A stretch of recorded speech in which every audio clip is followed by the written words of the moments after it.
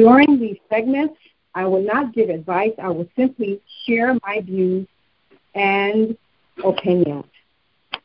I do not ask for or receive donations, financial compensation, gifts, or benefits from Sound Mind One-Third Ministries, guests, and our listeners that call into this segment.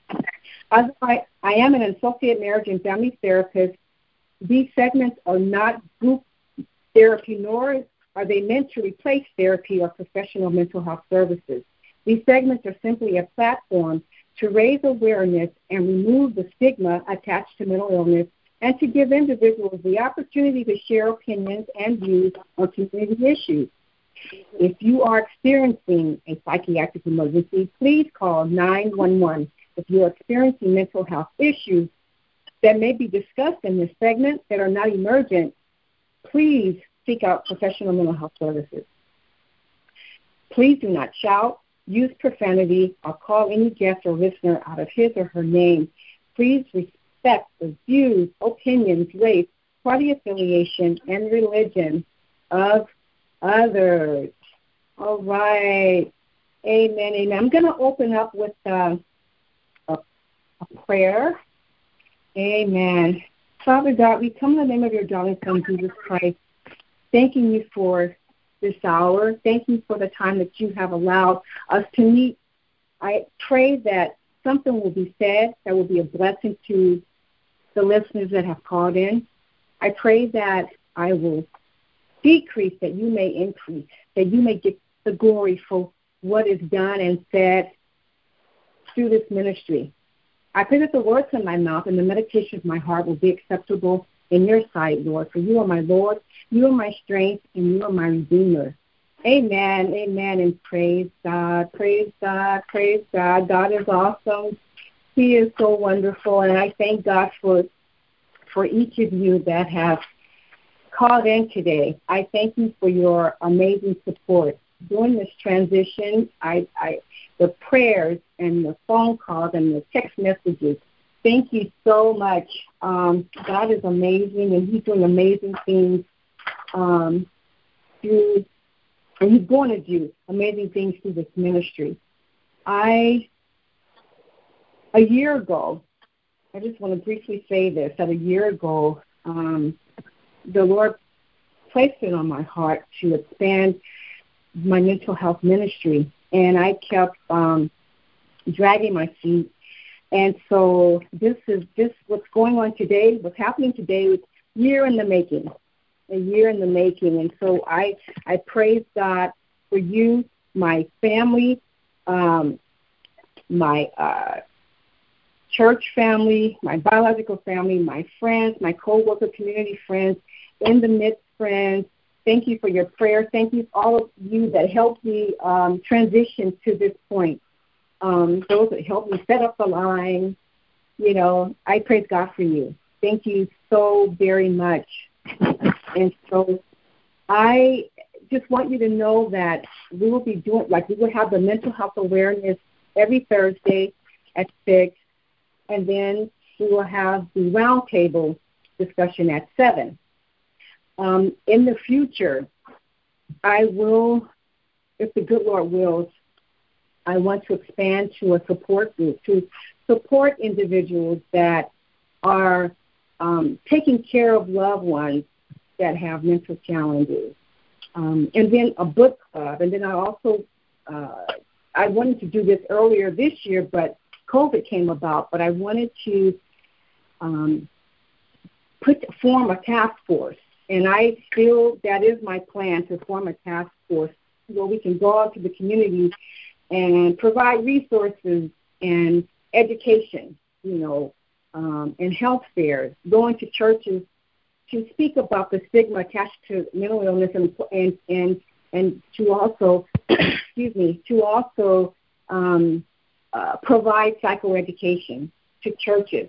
So that's another something that I planned as well in the coming year, again, if the good Lord wills. So again, thank you. I have a special guest here today, and I know everyone's really excited about her coming forward. Again, thank you. So for those of you that are not aware, your call is forwarded to an automatic voice.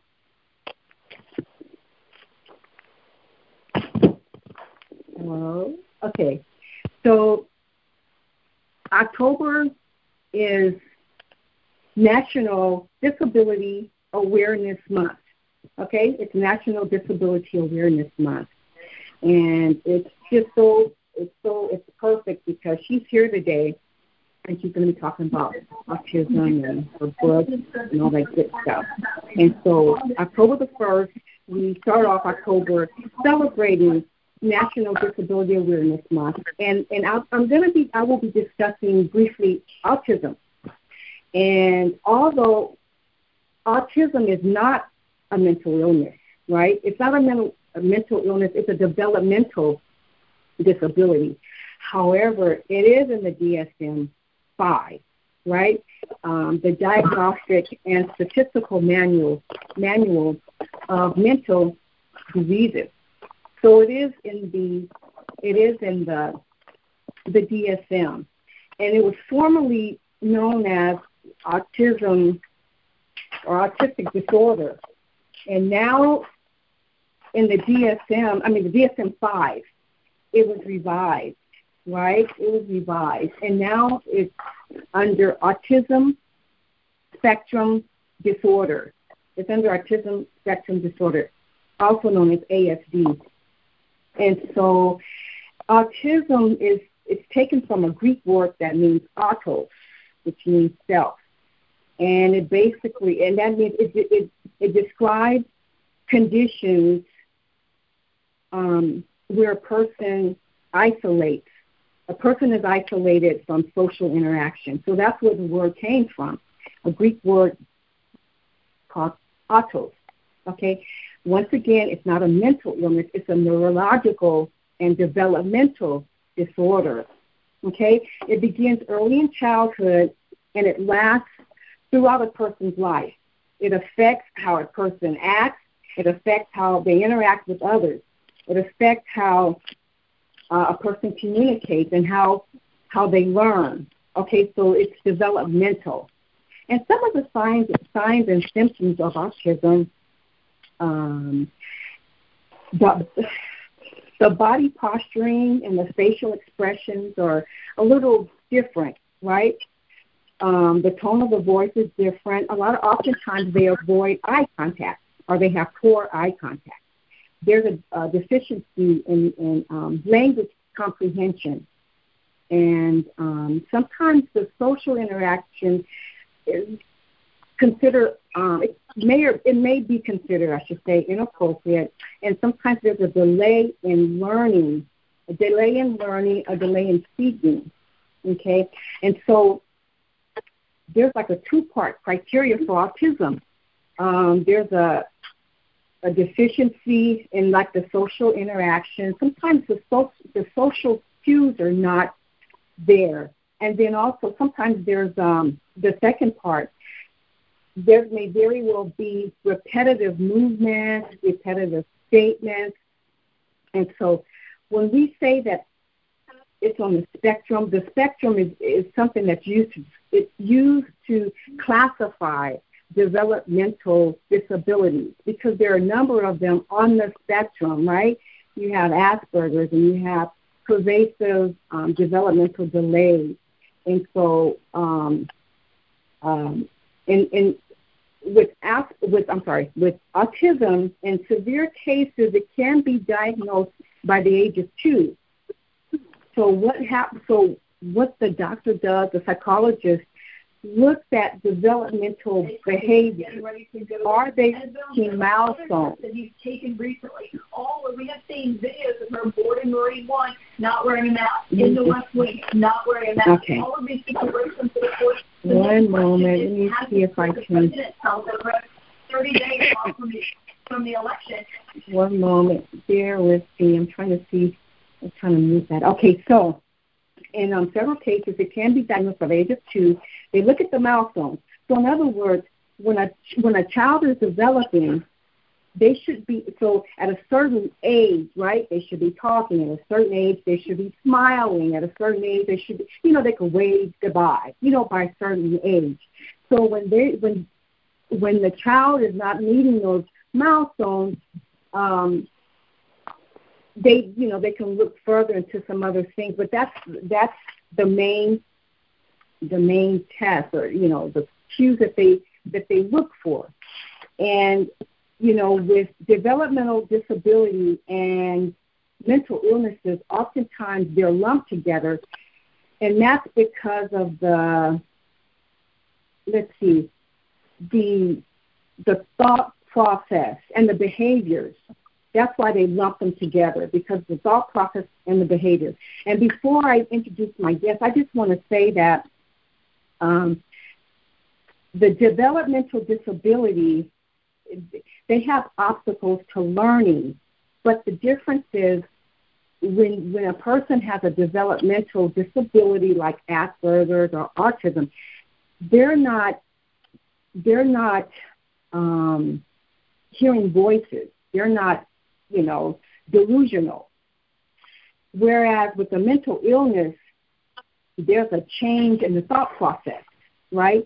So in other words, if a person has say they have depression, they may lose motivation to engage in situations, low energy, but they will not lose their cognitive ability to understand those situations. So that's the difference. And I want to say that, for the more autism I think it's fairly common. They say studies show, there was a report that came out earlier this year, and I think it's about 1 in 54 children in the U.S. are diagnosed every year with autism. And so I have a very, very, very, very special guest with me today. I have exactly when this happened, but we were Florence Bracy. Florence Bracy is here, and she authored a book, Help Me Understand My Child, A Mother's Truth About Autism.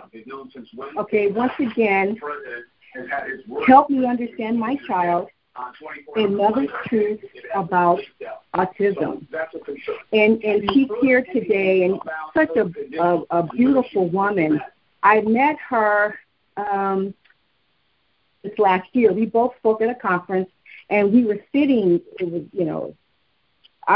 was sitting right next to my twin sissy, and just a lovely lady, a beautiful lady, and she talked with so much compassion about the love that she has for her son who is autistic, and she's going to come at this time, but I'm going to read a little bit about her. What a beautiful story, and this book is just awesome. She's going to tell you about her book as well. So I'm reading this directly from her book. It says, Florence Bracy was born in Los Angeles and grew up in Pasadena, California. Ms. Bracy facilitates support groups for parents and caregivers of people with autism. In addition, she is a special needs advocate, representing children with special needs at administrative hearings. She was recognized by the state of California for her work in the special needs community and was selected to serve on the Interagency Coordinating Council for Early Intervention.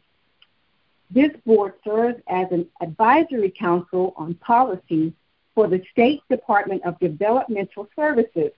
Her education includes studying at Pacific University in Forest Grove, Oregon, California State University, Los Angeles, and UCLA. She earned her BA in Speech Communications and is certified in Public Relations, Special Needs Advocacy, and Paralegal Studies. She lives in Los Angeles with her husband of 30 years, Charles, and their son, Brad. Their daughter, Brittany, is married and has 2 children. Florence enjoys reading, walking in charity fundraisers, writing, cooking, and she especially enjoys spending time with her family. This is her first published book. Florence Bracy is available for speaking engagements, workshops, conferences, and other special events. To inquire, please visit www.florencebracy.com. And of course, she's gonna give you more information on that. Okay, and then Florence Bracy's social media information is as follows: Facebook, Florence Bracy. Facebook, Florence Bracy. All right, and at this time, I would like for you all to welcome a beautiful, dear woman. Oh my gosh, Florence Bracy. Please come at this time. We're so happy to have you. God bless you, dear. And let's see, Florence, are you there? Oh, let's see. Wait one moment. Let's make sure she's not muted out. Okay. So you could press *6 to unmute yourself.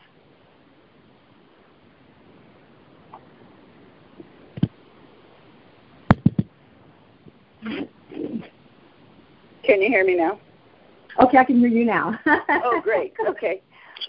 Thanks so much, Aretha, for inviting me. I'm very excited to be here and talk to you about autism and what my experience has been. I have a 29-year-old son. Well, next week he'll be 29. He'll correct me if he heard me say that. And so I've been on this journey for a long time, and I run a support group for families who have children and adults with autism here in the Los Angeles area, but we meet by Zoom. And I wanted just to share some things that I've been through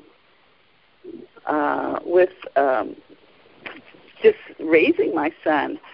But with the pandemic and everything, I wanted to read something that I had written, because all of you know that all the schools are shut down, and my son attends a work program, and all that has been discontinued since March. So he's home with my husband. I still work during the daytime, but I just wanted to share something with all the happenings with the Black Lives Matter and everything, and the COVID. Some things I was thinking about, and I want you to just listen, because most people think of autism, they think of children, but these children grow up to be adults. And Aretha gave you a nice foundation about what autism is. It affects communication and cognition and social behavior. And it's on a spectrum, very low functioning and very high functioning. I would say my son is probably high functioning, but with a lot of gaps. So I always say that, because most people think, oh, he's high functioning, he looks normal, but there's gaps. So I want to share something I wrote. It's called Reimage, Retool, and Re-Up. As a mother of a 28-year-old who has autism, I'm finding myself 90 days in the midst of the world's second pandemic in modern times. I have to reimagine, retool, and re-up my next steps with my 28-year-old son. We are in the midst of a world vortex, from the George Floyd killing to the world pandemic and financial shutdown. Thinking about the state of the world and reevaluating my life with my disabled son, I've had to reevaluate my priorities in advocating for him. My son, too, is a young black man. More than that, no one is talking about autism matters. We went through March, April, and May like a whisper in the night without any acknowledgement of autism, for that's our annual Autism Awareness Month. No mention of it in the media. Just like Black Lives Matter, autism matters.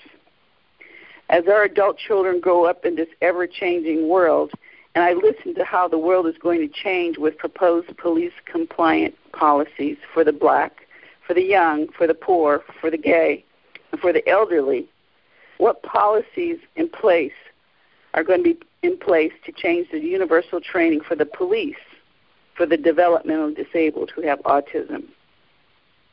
There are smatterings of trainings here and there, but no mention of a universal training across the board for the police to teach the police about the fastest growing developmental disability in the world and how to approach individuals with autism.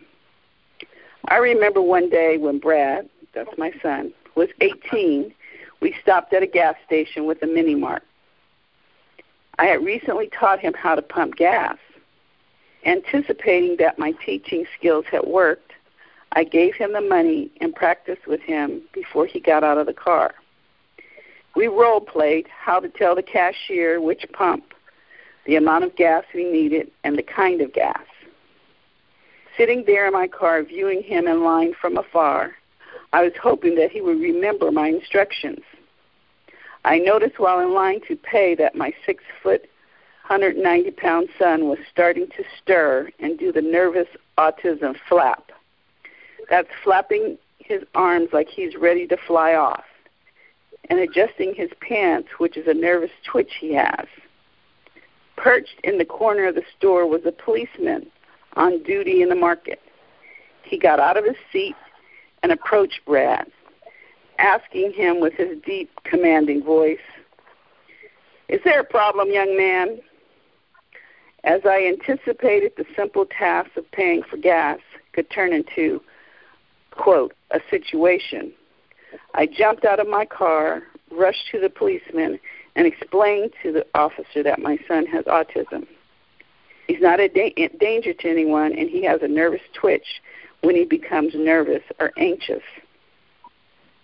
So yes, like all mothers and fathers of adults with autism, I worry about my adult son being stopped by the police because of his autism tics, flaps, and jerks. I'm reimagining a world where my son and our adult children can safely walk the streets without being harmed by the police from those who are there to protect us. I am challenging myself to re-up and energize myself to spread the concern that this training needs to be implemented for the 3.5 million people in America who have autism. And the retooling of our safety for our children can be secured because autism does matter. So I just wanted to share that our concern for our children, thank you, our children extends until through adulthood. Families of, children or adults with autism, we always worry about our children because of safety issues, and we want the same things as everyone else. And for those that don't have children or don't have anyone that you know personally that has autism, just imagine you have a baby and you get this news that your baby is not going to be normal. It's devastating. Our parents go through a grieving process, the 5 stages of grief, and they become depressed. And sometimes it takes a day or two to just come out of it, and sometimes it takes years. It depends on the person. But I just want to share something with you. Some people stay in their houses. Some stay in their rooms all day. Some have lost faith in God. And others are embarrassed to even say the word. And what am I describing? Autism. Like Aretha mentioned, it's 1 in 54 children are diagnosed with autism. It's the fastest growing developmental disability, and it's 1% of the world population. And a lot of people ask, well, where does it come from? Well, the hypothesis is it could be the environment, the vaccines, older parents. They really don't know.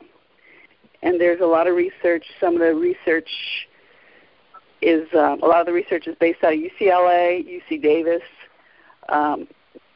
University of Pennsylvania, and University of Arizona. So those are the main spots, but it's all over the world.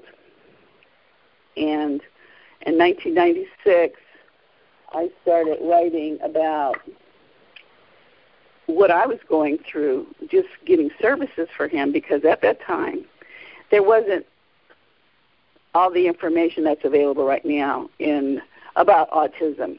All the conferences or people accepting the fact that a child has autism. And for those of us that have adults, they remember the journey at that time. We fought for everything, and just to get people to just acknowledge that this was a problem. And so I started writing in my journal.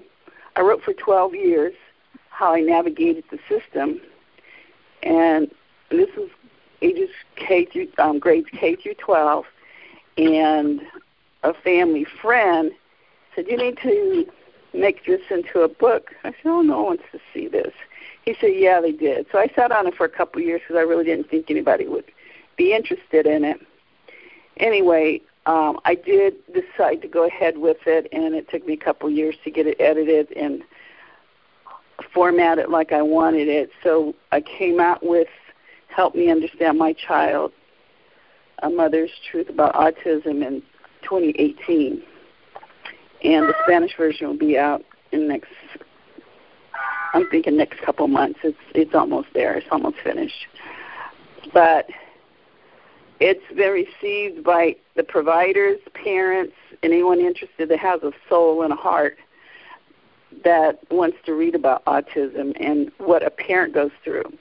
Because most people don't know what we as parents go through in just living every day. And like Aretha mentioned, it's on a spectrum, very high functioning to very low functioning. And the high functioning people might have a lot of gaps. There's a movie on Netflix called The Love on the Spectrum. So if you're interested in the adults and dating and learning about how they date, some things they come out with, you might want to check that out. But we go through a lot, and so I was in a community meeting with UCLA, and they were trying to figure out how they wanted to help the community, and I was there. And I said, why can't we have a support group? And they said, yeah, why not? Because the ones I was going to, all of them were on the west side or South Bay, or there's plenty in the valley, but nothing in the city of L.A. And so they basically gave me a place, and I solicited the parents, and we've been running almost 5 years. So at those meetings, I bring professionals that talk about autism, and of course we meet amongst ourselves, and there's a lot of moving parts with autism. And our parents not only have to be parents, they have to be psychologists and lawyers and pharmacists, because some of our children have a lot of physical problems. And a lot of times they're their only friend, because sociability is one of the characteristics of autism. So they don't make friends easily, or they don't know how, or they don't know how to maintain friendships. So that's what our parents have to go through.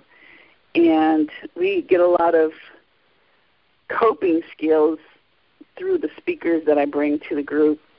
And you're not out there by yourself, because there is a process, and getting services is not easy.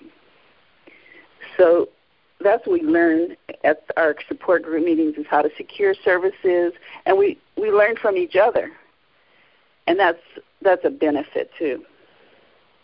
So, and what I encourage families to do that have that need services, to look into other communities, because we all are looking for the same thing. We're looking for the answers, and it doesn't matter if I have to go to East LA to find it or to Palos Verdes. I'm going, because the information is the same.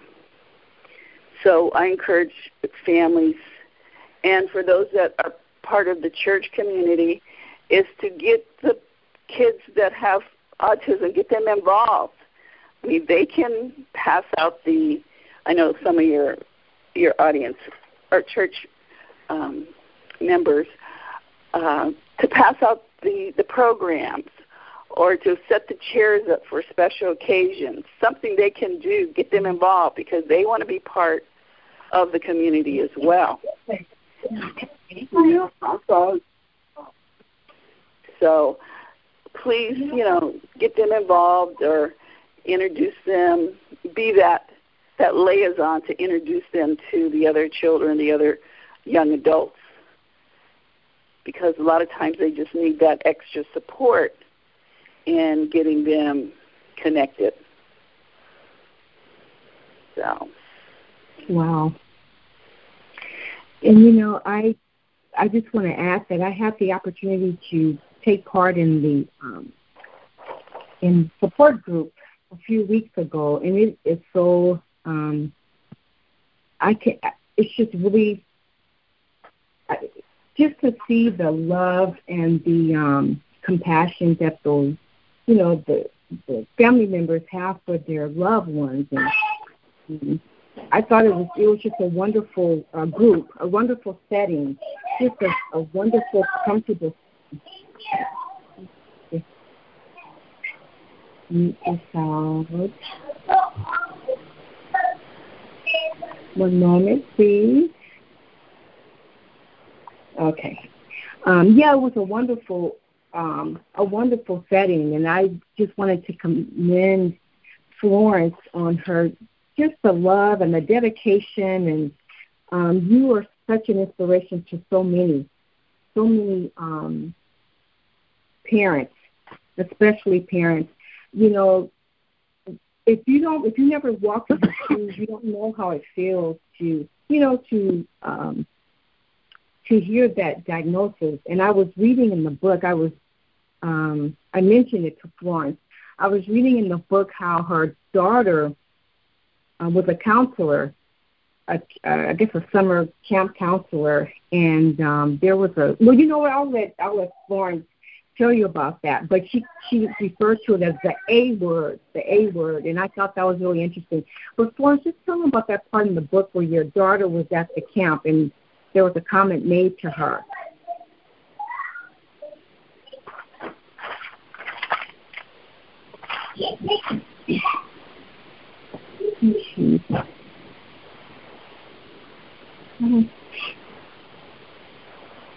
She might have muted herself. Okay.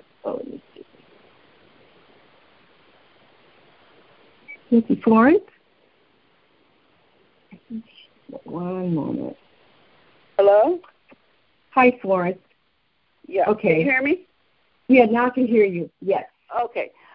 My daughter, there's a 7 years difference between my daughter and my son, and she mentioned to me, I guess she was about 16, 15, that she was like a junior counselor at camp, and this guy who was a counselor says, and my son was at the camp too, it was like a day camp, and he asked her, does your brother have autism?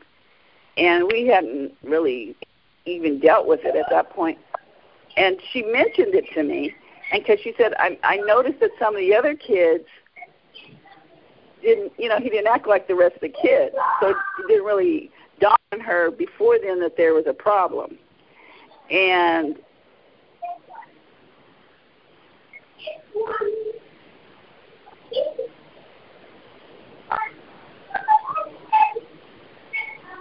Aretha? Yes. Can you hear me? Yeah, I can hear you. Yes. Oh, okay.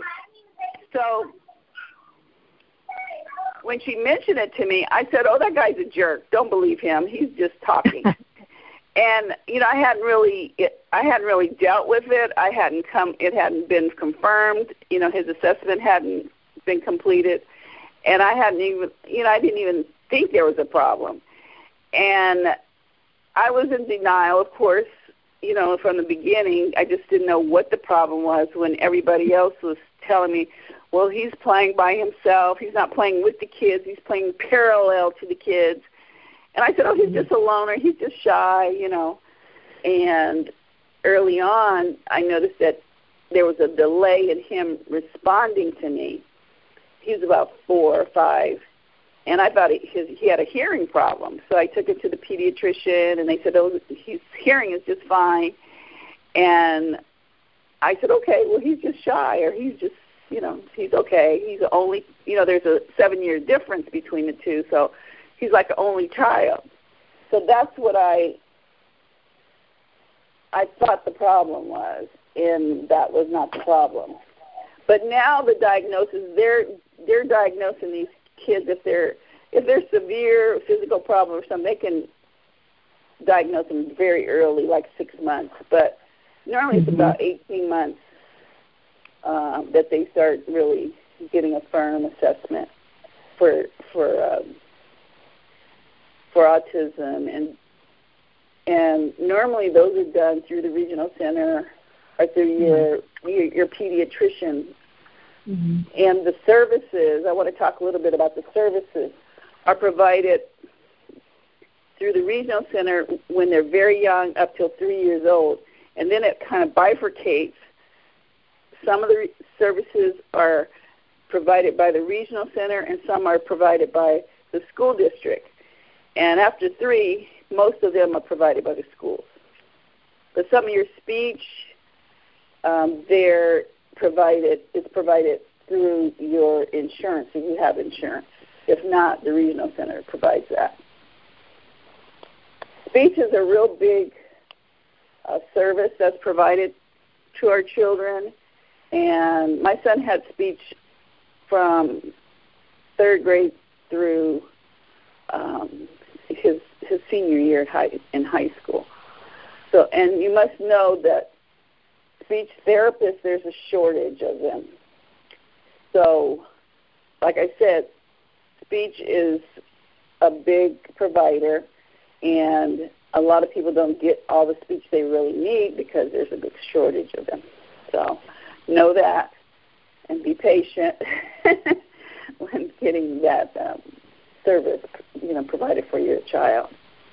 And a lot of girls go undiagnosed because their personalities are, they're defined as they're shy or they're quiet, when actually they have autism.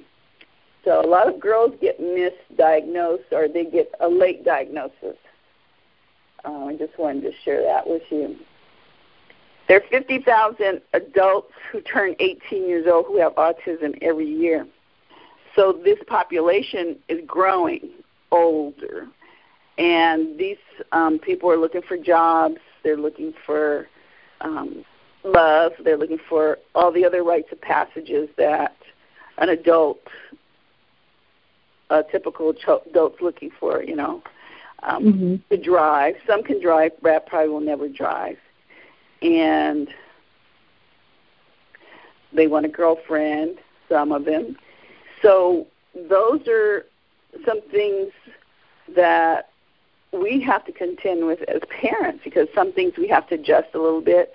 Maybe they won't get their own apartment. Maybe they'll live with a roommate or live in a group home, or they'll just be at home like my son. He's with us, and I'm okay with it. UCLA has a program, it's called Pathways, where they live on the campus like a typical student, but it's through the extension program. And they take classes that are appropriate for their skill level. And then for the very severe and the very wealthy, they send them away. There's residential homes, $100,000 a year. So these are the kinds of things that are going on out there in the real world. And then you have people like, they say, Bill Gates, he's high functioning, he's like a genius, but he has a touch of autism, that are functional. Are a lot of engineers, people that have quirky personalities, but they can function. There's a young man that's part of, he's running a support group out of UCLA. He's got his master's in psychology, and he works with the researchers, and he has autism, but he's functional. But there's like gaps, like he can't cook, he's just learning how to do some things around the house, but he's able to do the schoolwork to earn himself a master's. So, they're just like us. They want the same things we want. It's just sometimes we have to navigate life a little differently to support them. Sure. And they react differently. Some people have, they're frustrated because they have a language problem. There's programs, there's equipment out there to provide children and adults so they can communicate. So there's so many different providers and ways of doing things. And everyone knows about autism now. It's not like when I was going through trying to find services for my son. So. Wow. Boy. And, I just want you to know that I just received a text message. And one of the listeners said, wow, thank you, because she said that she never really understood autism until now. So, what you're doing is it's wonderful, and it's helping people. It's beneficial. And I'm sure a lot of listeners feel the same way. It's just, people need to understand, because normally when I go speak, I ask how many people have someone in their family, or they have, someone in their neighborhood that they know of, but they don't really know them. And they raise their hand. It's like the whole room raises their hand because people are aware now. And sometimes the parents need, like, a kind word, you're doing a good job or something. Yeah. It's like it's a lot of work. And some, some of the children or adults, they can't sleep at night. It's all, the characteristics vary per person. So you can't put, say, one thing across the board for all kids or adults with autism. They all have different things. Some people can do great mathematics, but they can't tie their shoes. Wow. And it's just like a magnifying glass. It's just like typical people. We all have gaps. But with them, it's like a magnifying glass, that they're deficits. But I want to share with you, in my book, I've got 10 helpful tips, and I want to share those.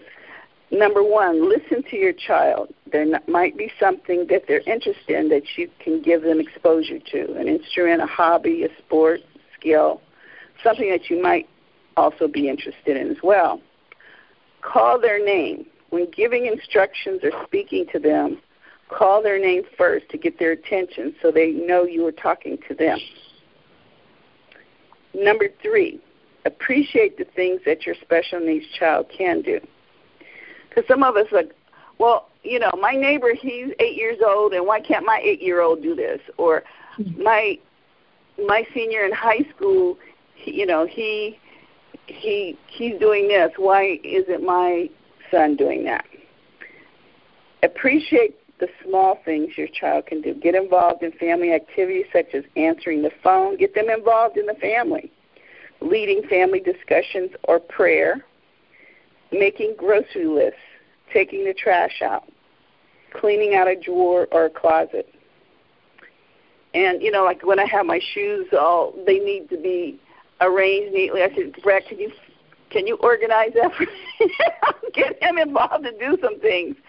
Or, he has a whole list of things, but, get them involved. Don't think because they can't, they're not thinking clearly sometimes that they can't do things. Give them chores. Praise them in front of family members for work well done. This is important so family members acknowledge that the special needs child has value. Incorporate them into the daily activities of your home. Don't assume because they have special needs they are incapable of being a vital part of the family. 5, Make sure both of you are well hydrated and well rested and have eaten. All this can help in maintaining your patience with them and with their behavior. 6, collaborate with parents, organizations, and agencies. Meet with other parents or neighbors to work in partnership to accomplish goals for your child. Put teams together for your special needs child in the areas of medical care, education, and social issues. 7, advocate for your child. If there are any opportunities for club membership, church activities, or leadership positions for which your special needs child has a talent, get them involved. Be that link, that liaison. Speak for them, because sometimes they don't have the ability to speak up for themselves, to advocate for themselves. Have specific goals for your special needs child. These can be put into a plan. For instance, you might set goals every 6 months in the areas family, fun, faith, fitness, and future. So with our children, we have to have goals. They just don't automatically have, the normal developmental milestones. Say, okay, I'm going to work on him. Well, with Brad right now, we're working on him like working in the garden and pulling up weeds and things like that. And he helps with when I cook, but I haven't had him really work with a knife much. So I've been having him do some chopping, with my oversight, of course. Special needs children also need to have great expectations for their life. Mm-hmm. And with special needs children, we get tired. As with all children, and I guess all of us who have children that are on Zoom right now, we're real tired, okay? But it's sometimes we have to take a mental break and not be so hard on us as parents with special needs child, because we want them to progress. And sometimes we just have to say, okay, for a few months, I'm not doing that. I can't pressure myself. I can't upset myself. It's just going to have to be okay. And a lot of people are concerned about their children now with the Zoom. They're not progressing like they normally would with the other kids, or they're having a setback. And sometimes you have to say, okay, this 3 months or this 6 months, we're just going to write it off. It's going to be okay. It's going to be okay. Yeah. Number 10, have faith. 9, I'm sorry. Special needs children also need to have great expectations for life. The celebrations and activities may look different from traditional forms or formats, but they are still being celebrated. 10, have faith. Faith does work and miracles do happen when you expect them. My motto with my group is, our children do get better. That child that was diagnosed at 8 years old, meaning Brad, my son, he's not the same. He's got so many capabilities now that he didn't have at 8. And they might not be the same skill level that a typical 29-year-old has, but he's not at 8, okay?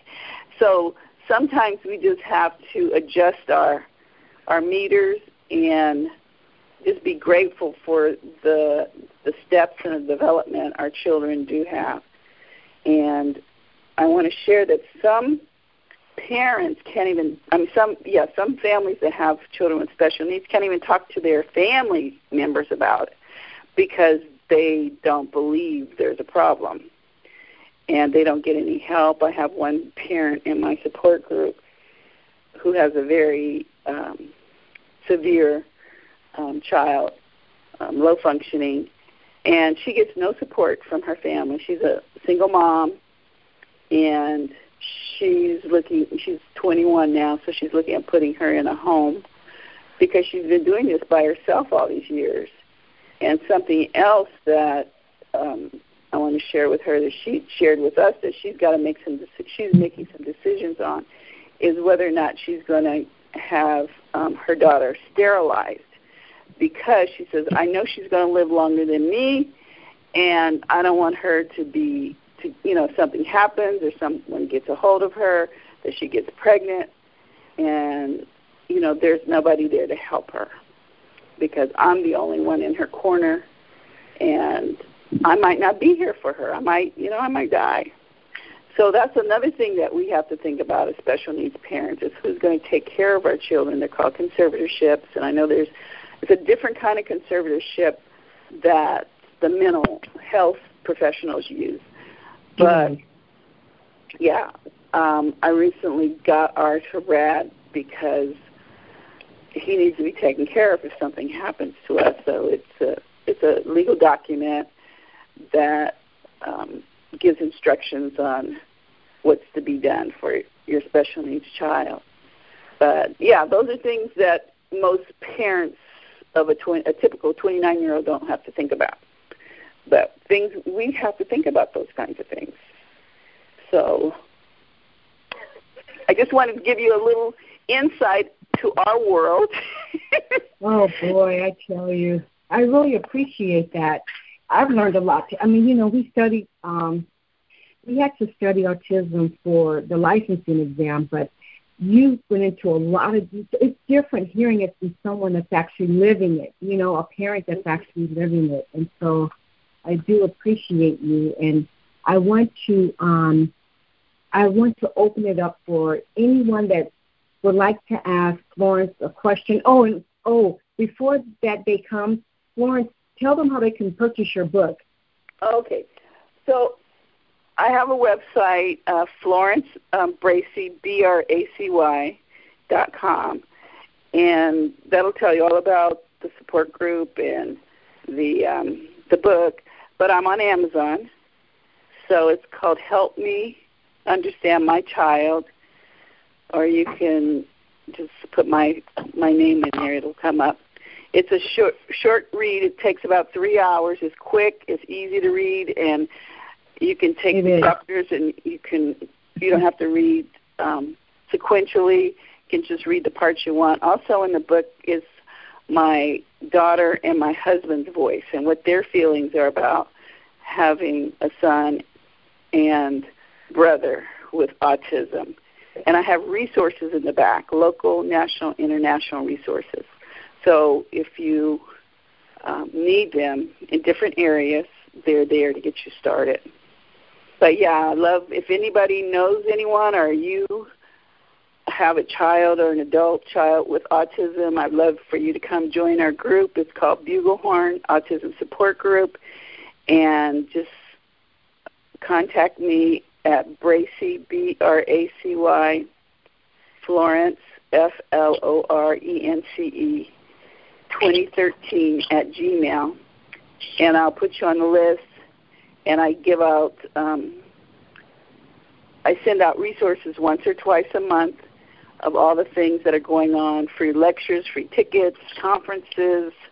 We've got a lot of food going on now, a lot of food drives, free PPE equipment.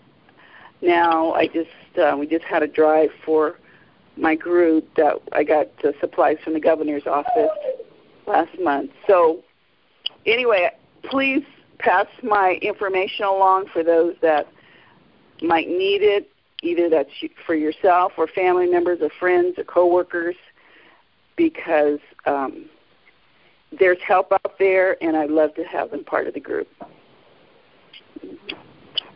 Sister Adams, may I make a comment? Sure. Sure, help yourself. This is Reverend Taylor. First of all, let me say to Sister Florence, we thank God for you and for you loving your child and your family. I have a personal friend that I've known over 30 years that has a son with autism. And I remember when he was born. He might be about the same age your son is now. Uh-huh. And the struggles that you have gone through, we've been through them with her. And right. She loved God just like you love your son. And it's a lonely journey, because a lot of people, although they claim they understand and They claim they with you. They just can't. They don't know. They can't feel what you feel, and they just don't understand. I watch a guy from a little bitty boy, from a little kid, all through his elder life now, and what you are saying is so true. I watched Gina, his mother, and with working without a husband, with two other kids, and the Lord blessed her because both of those kids grew up. One's a therapist and the other a doctor, and she has told Guy is the youngest. But I just had flashbacks as you were sharing, and knowing what this person went through and still going through.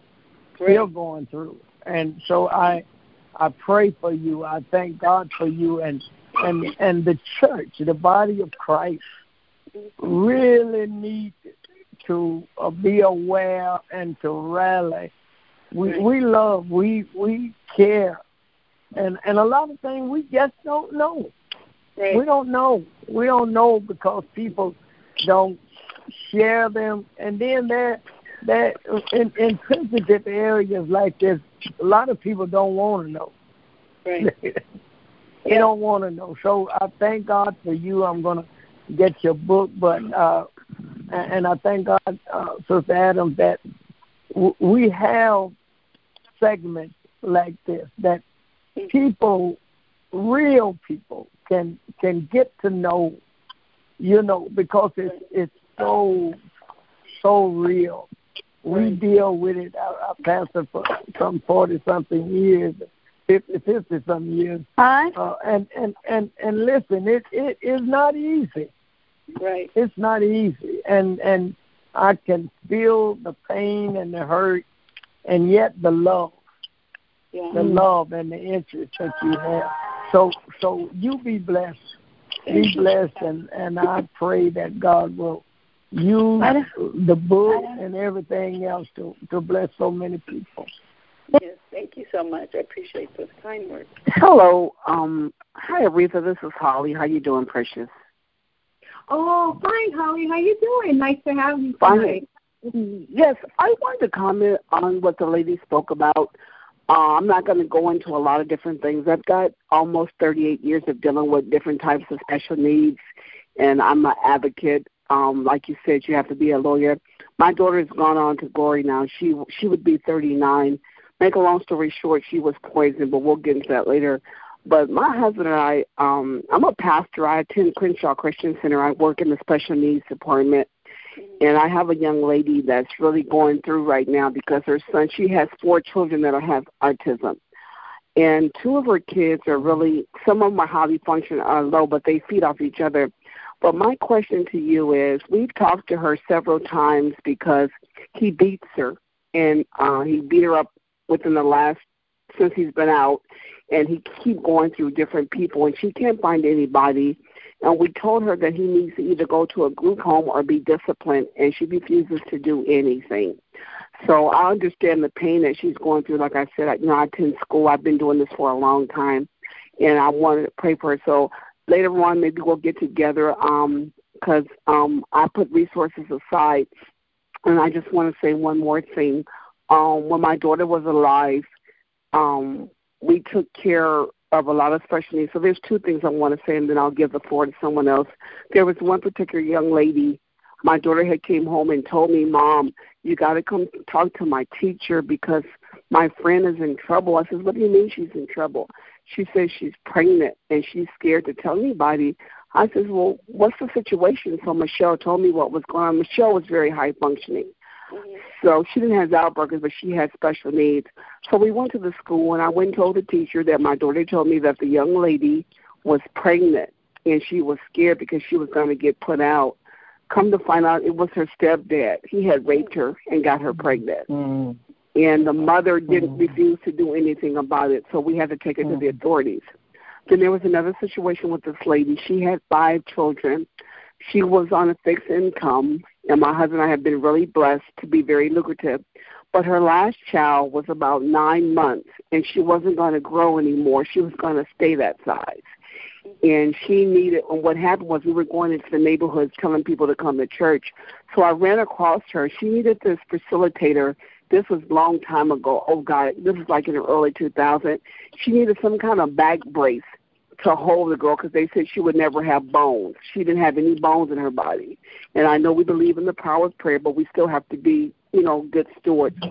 So they gave her a hard time. They didn't want to give her any money, so we paid for it. I had an organization called Mother's Angel where we took care of special needs. Sometimes I would, like you said, I would take the kids out to dinner, or my husband and I would take the kids in the neighborhood to Knoxbury Farm. But my goal in my heart, I told this to Aretha, is to have a farm where they can come and hang out at. And I would be glad to support you. I have years and years of experience. I know how to do everything. And I'm a student in school. I make straight A's. I'm a special needs student, and I make straight A's. And, I go to school. I'm working on my scholarships. And I understand what you're going through with your son. And my teacher, he has a son who has Asperger's. And he looks to me. He talks to me all the time. That he says, you really comfort me because people look down on me because he has issues in his own life, but if there's anything that I can do personally to help you, to support you, to go speak with you, or to give you resources, by bicycles, whatever it is that you need. I'm in real estate, and I'm also a student, and it is what it is, so I can go on and on. I can just tell you some stories that would just make you cry, and I'm trying not to cry because I'm real sensitive, but I've learned to be strong. So I just want to say I enjoy listening to you, and I understand what you're going through. Because I had to do everything for my daughter. The problem with me and my husband is we made too much money, so they put us out. It doesn't matter about how much money. My daughter needs help, and I had to fight for her to get what she needed. My daughter went to college. They said she never walked, she never talked. She went to school. She learned. She got a degree, everything. So if there's anything, you can get my information from Aretha, and I'd be glad to speak with you, travel with you, whatever you need me to do. I have people in real estate that I know that will give to this cause. And I put my money where my mouth is. You're so kind. Thank you. Wow. Holly. Thank you, Holly. Yeah. Thank you so much. Yeah. You and Bishop Taylor. Yes, God bless you. Uh-huh. God bless you, Sister Aretha. Hi, Minister Ramsey. How are you? I am doing great. I just want to start off with an encouraging word. The race wasn't given to the swift, but he that endured to the end. And woman of God, I just thank God for what you're doing. And there's a lot of people that has that thing where we have to deal with patience. And I just thank God that when we have that patience, a lot of people around this whole United States, all around this world, do not have patience. Like you said about that cop that came out there to that gas station, he just went up on him real quick, but he didn't have patience to see what the young man was doing. Now, my cousin, she has a young girl who has autism, but she is very involved because she likes to decorate the trees for Christmas, and she likes to do the exercises when her mom's exercising. And we got to give these young men and women chances. And, we got to help them guide their race to the end so they can endure. And thank God for endurance, because what you're doing and the stuff that you're doing in the classes and all the support is making them look. They might not be where we're at, but I'm telling you, they watch. And when they watch us do things, and I was like my cousin, I think she's only like 7 years old or maybe 8 years old. So she's normal than most of the people around the whole world. I can't believe it. And she just knows, she's alert and she watches. But thank God that, we have parents and we have support groups. And thank God for Sister Aretha. And I just thank God because we need to hear about autism. We need to hear about depression. We need to hear about all that stuff because, a lot of people are just worried about what's going on and what they're going to get, like a gimme, gimme, gimme. Well, you know what, though? I thank God because I'm telling you, it's so interesting. So you just stay encouraged and you keep on going on because I tell you what, sometimes you get tired, but guess what? The joy of the Lord is your strength, and thank God He gives you strength. Amen. take, and you can walk with your child. You can walk with somebody else's child. You can put them all into like a little group, and they can build little things like Legos or something. And I'm telling you, they're learning. But see, my one pastor, and then I'll be quiet because Mr. Ramsey got a big mouth. But I just thank God because when my old pastor, she had a young man about 28 years old, but he was autistic. And we had to hold his hand to make sure he didn't, because he used to run around the church, disrupt the service, and then he used to, not to be blunt, but he used to take all his clothes off and try to, and stuff like that. But he had something wrong with his mind.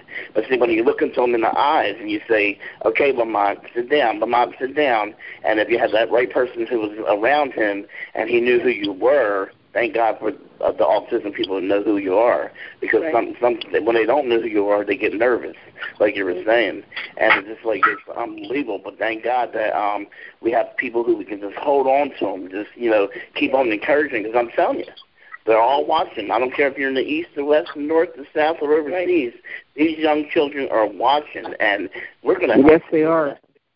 We're all helpers. That's why we got to help them with their race to the swift, because they're going to endure to the end, and we don't know the day nor the hour when the Lord is returning. But thank God we can just hold on and endure every minute that we got. But powerful. And one question I have, and then I'll let somebody else talk. How much is your book, ma'am? It's $20. Okay. Thank you so much. Sister Aretha, thank you. God bless you, Minister Ramsey, and thank you for those words of encouragement. Yes, and Holly and Bishop Taylor, thank you so much. Those words are very encouraging. I appreciate your chiming in. Yeah, this is Minister Mike. Hi. Hi, Minister Mike. How are you? Hi, Miss Lawrence. Hi. Yeah, I was glad to hear you mention about UCLA, because in the 1980s, UCLA was doing an extensive study on autism, and I was doing a little cross-training with them. Oh, okay. And one of the things that frustrated me is I would go in the home and work with autistic adults, and whatever the young lady learned, the parents would come, and it would disappear because they would bait the young lady. And then, come back to the party and have to start all over again. And one of her greatest joys was I would take her out to the park. And it's just so amazing. The kids that were like 6 years and under, they related to her. And they loved her. They had a good time, and it really helped her to flourish. And what was amazing to me, children accept you just the way you are. Right. They learn the other type of negative behaviors by watching, the examples that the adults showed them. But I have a couple of questions. You mentioned about the grief process. I'd like to know, how long did it take you to get through the grief process? And then for those who don't understand, could you explain to them what a regional center is? Right. Okay. And then you mentioned about gaps. Could you also explain that? Because, I know the terminology. I know Aretha does, but some people might not. I understand it, too. But it's always good to hear it. Right. Okay. So the regional center, I'll start with that. The regional center, every state in the United States delivers services differently. California, New York, Texas, they are the most generous. Some states, you have to go by lottery to get services. So there's a lot of people coming to California from Idaho, Nevada, some of these smaller states where they have to have lottery to get services, because all we have to do here in California is, if we suspect there's a problem, we go to one of the regional centers. The regional center is, do you guys remember in 2015, 2016? There's a shooting in San Bernardino. It was around Christmas time, and they shot all these people. Yeah, that was the regional center in San Bernardino, where they dispersed, they distributed services in that area. The regional centers here in the LA area, there's one in Culver City. It's called Westside Regional Center. South Central Regional Center is where the old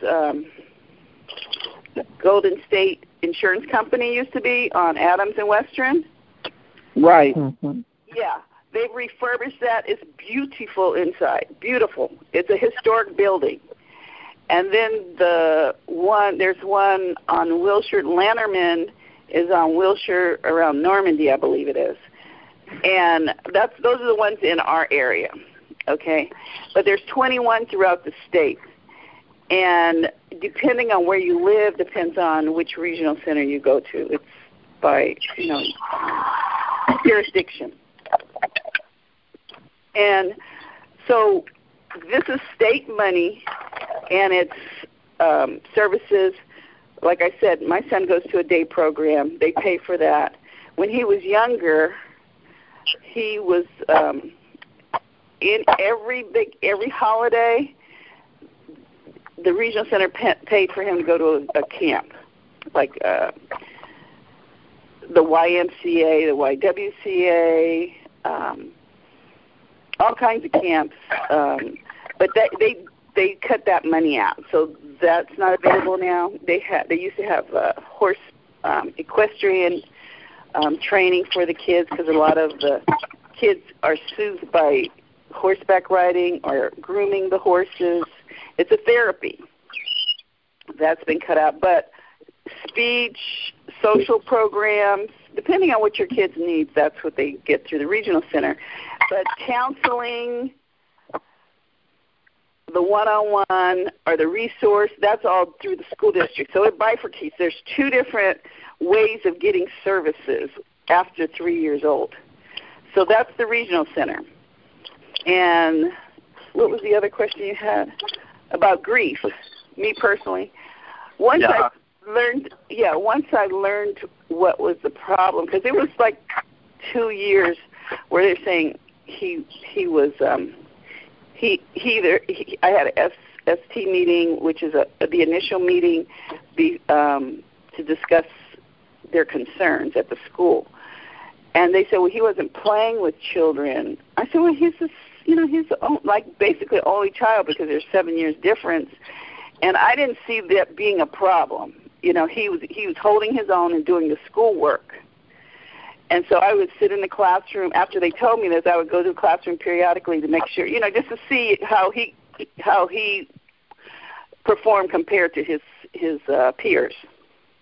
And I said, well, he's reading better than most of these people. He's doing the work, what are you guys talking about? So I didn't really think there was a problem. I didn't delve into it. I didn't approve of the testing until until third grade. That's when everything stopped.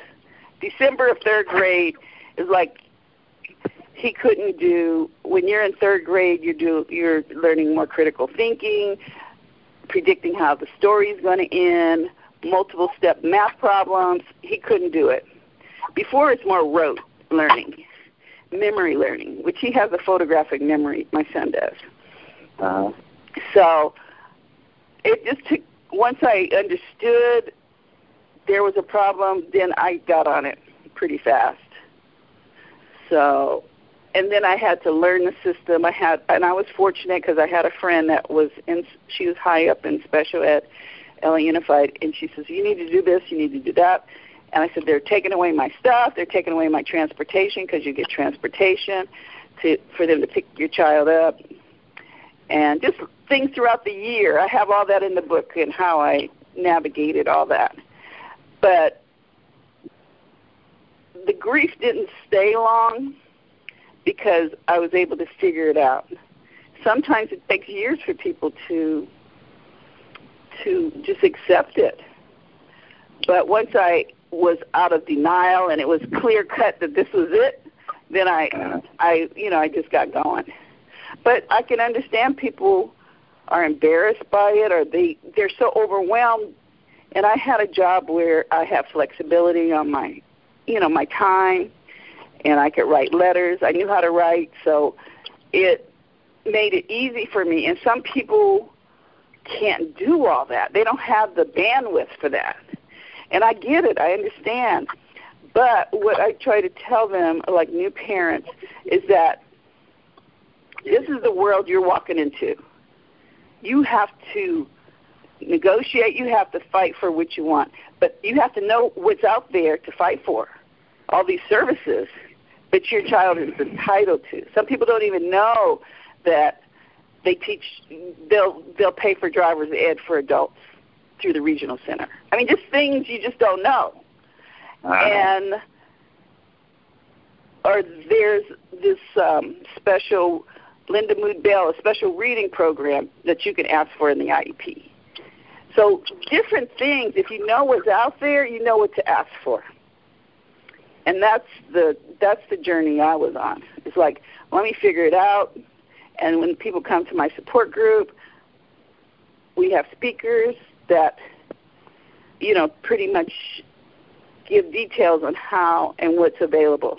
Now there's this discussion on how services are going to be delivered through Zoom. Speech and physical therapy, which is really not working for our kids. No, it doesn't work. Yeah. So it's not working for the regular kids.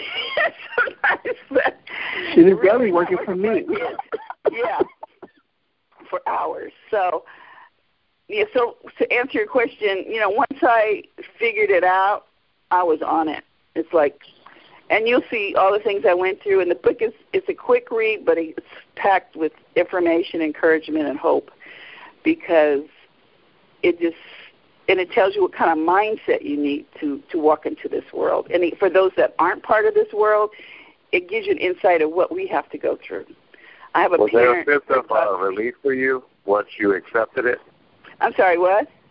Was there a sense of relief once you accepted it? Oh, most definitely, because we weren't wondering, like, why is it taking so long to answer me? Or, why are you acting like that? Yeah. I have another question for you. This is Holly again. I know that when we found out that my daughter, that she was going to have some special needs, why are most men in denial and they cry, they don't want to deal with it? Because it took him a long time to accept it. Okay, yeah. He finally accepted, but it was hard. And by me doing this with different people, and I talked to a lot of parents, the men don't never want to accept it. They just no, this is not happening. You're wrong, whatever. And then when they finally do accept it and they realize it, then they kind of get depressed or break down. So why is it that men do that and women don't? Well, I think it's their pride, it's their ego. I didn't experience that because my husband has been with me the whole way. And there's a part in the book that he shares his feelings. And like I said, my daughter shares her feelings as a sibling. But what they say, 80% of the people, men leave the family. Not just. Well, once he accepted it, he was strong. He was there with me. I put her in school. She played basketball. She was 6'8". She was an artist. She went to school. But for the first couple of years, when she was little, it was just hard for him. And then I just had to tell him, you got to accept this. We got to figure out what to do here. Right. But I just know a lot of times when I talk to parents, most of the men, they just don't want to have anything to do. And I know a lot of men have walked out on their families because they just couldn't deal with it. Me dealing with men in the counseling field and just dealing with men in general, you get to have it right on the nail. It's pride. Something like that can't come out of me, so it must be your fault. It's a great sense of denial. It's a whole lot of things, and they just want it to disappear, and it's not going to disappear. Mm-hmm. There's a YouTube video. It's called "Autistic Like Me." I saw that. A clip. It's a African American male. I talked to him on the phone.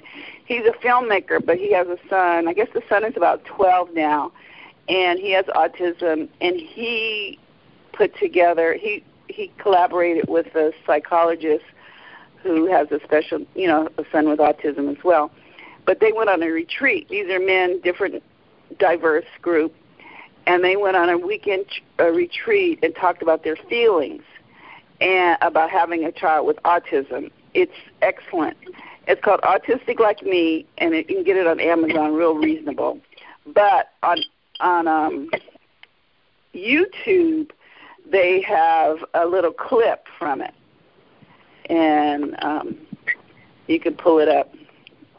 It's it makes you cry to hear these men, and some of them are crying, and they just, I can't do it. They, one had 2 kids with autism. and the other one had a wife that was a psychologist, and he's mad at her because she couldn't figure it out early on. You know, it's a lot, but it's very well done. Very well done. I think one of the areas that men, I've dealt with men for many, many years. One of the things that we have a problem with, of control, we want to be able to fix it. We want to be able to do it. So a lot of times, I think we can't do nothing about that. We don't even want to kind of deal with it because we know we're not able to do anything about it. And I want to commend your husband for being able to understand that and support you in that. Most men, if they can't handle it, they want to be on top of it. They want to be in control of it. And if they can't figure it out, they just think, well, okay, I can't even deal with this. But again, like you said, pride and chauvinism and things of that sort. But being saved and being filled with the Spirit, the Lord would help you to understand that. And a lot of times men is slow in that area.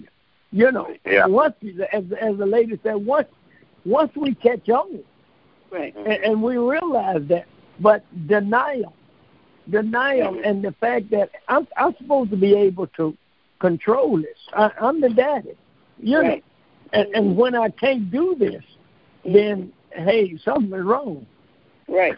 I have a question also. Remember I told you about my teacher. He has a son that has Asperger's. He's in his late 20s. He's had him since he was a baby, and I'm not trying to condemn him because, you know, we got to deal with this. But his thing is, him and his lover, he's a homosexual, they adopted this baby when he was a little boy, and the man walked out on him, and he's trying to deal with it. How do you minister to homosexuals knowing, well, I know that's a touchy situation, and he has a son that's Asperger's? How do you deal with that if you run across somebody, you know, like two, because I know some people that are lesbians that have the same thing. What is a way to, without being politically correct or keeping the word of God, what is the best way to minister to them to help them? Because there is a lot of, now they got, you know, daddy and me, mommy and me, stuff that they didn't have. I'm almost 60 when we're in school, and now we got all these kids, and they got two moms, they got two dads, and oh boy, I'm just, how do you deal with that?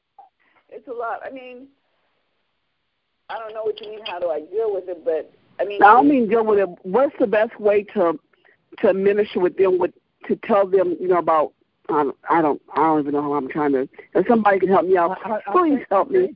Let me share this with you. I was working at a residential facility. It was a drug facility. It was an 18-month program. And the guy's name was Sam. And he knew I was a Christian, and I ran a pretty tight shift there. And he watched me for a whole year. I didn't know it until he came in the office. And he wanted to know the Jesus that I do. And the Bible says that we are the salt of the earth and the light of the world. You love them and don't judge them. And I don't. For them. And the thing about it is, when a person knows that you're judging them, they shut down and they tune you out. You could be in a relationship with them, but you don't condone what they do. Because he knew I did not condone his lifestyle, but I still love him just the same. And the best example we have is who? Jesus. He spent time with thieves, prostitutes, you name it. He was around them, and he said, the sick is the one that has a need of a physician.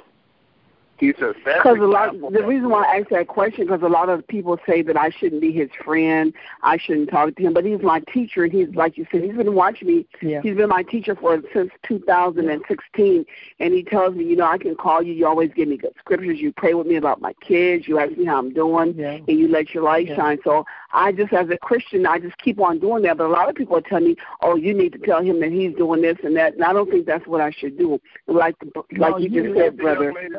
The Crenshaw Christian Center? Yes, it is. I know what Dr. Price would say. What does the word say? Yeah, I know. That's the main thing. People want to tell you whatever their opinions are, but the only opinion that matters to me is what the Word of God says. Well, that's what my kids told me too. My kids said, "Mom, you know what?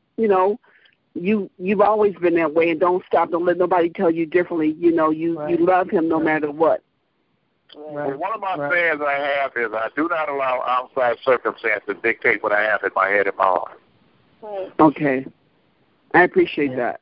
I know I'm on the right track then. You sure are. So did I answer everybody's question? Yes, you sure did. And make sure you get my phone number from Aretha. Okay. The other one you mentioned about gaps. Could you explain that? Oh, gaps, yeah. Developmental gaps. So let me think. Okay, I was walking. I guess Brad was like 18, and we were walking to church. And it's about a 25-minute walk from my house. And he had walked in front of me, and he was down at Lamert Park, and I couldn't see him. And this guy was, like, putting oil all over his face. I said, "Oh, no, you don't let anybody do that. And you don't know this person." And that's a developmental gap, because if someone's 18, they normally wouldn't let that happen. Let's see. Yeah, there could be, they could say something inappropriate for their age. That's what I mean, gap. He got rid of his bad because it had roaches. I'm sorry, what? I'm sorry, I was talking to my mom. I'm sorry. Oh, okay. So that's what I mean by gaps, developmental gaps. So, okay. If they're, someone's got a master's but they can't tie their shoes, that kind of thing. So there's gaps for whatever reason. For whatever reason. Brad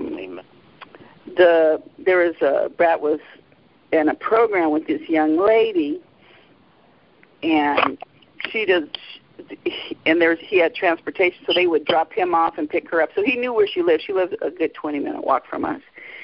And so he would walk our dog. And this particular day, or he had told me he had gone over there one day, and he said that she was in the room. She wasn't coming out, to the living room or come to the door. And I said, well, and she did that twice. I said, well, Brad, she doesn't want to be bothered. Something's wrong. You shouldn't go back over there. And so he insisted on going. I just got home from work, and my husband said, you better go over there and see what's going on. So Brad and I got in the car, and we walked up the steps, and I knocked on the door, and her brother answered the door. He's like in high school, and she's Brad's age. Anyway, I asked to speak to the dad, and so Dad came to the door, and I introduced myself. I said, I'm Brad's mom, and I was coming to see if it's okay if Brad continued to come see his name's Casey. And so he says, sure, it's up to Casey. But so he let Brad in, and Casey's was right there in the dining room. And so he said that it's all up to her, and that she was dealing with somebody else now, and that she was dealing with a what do you call him? A gang member about a year ago. And he said, I just had to let that,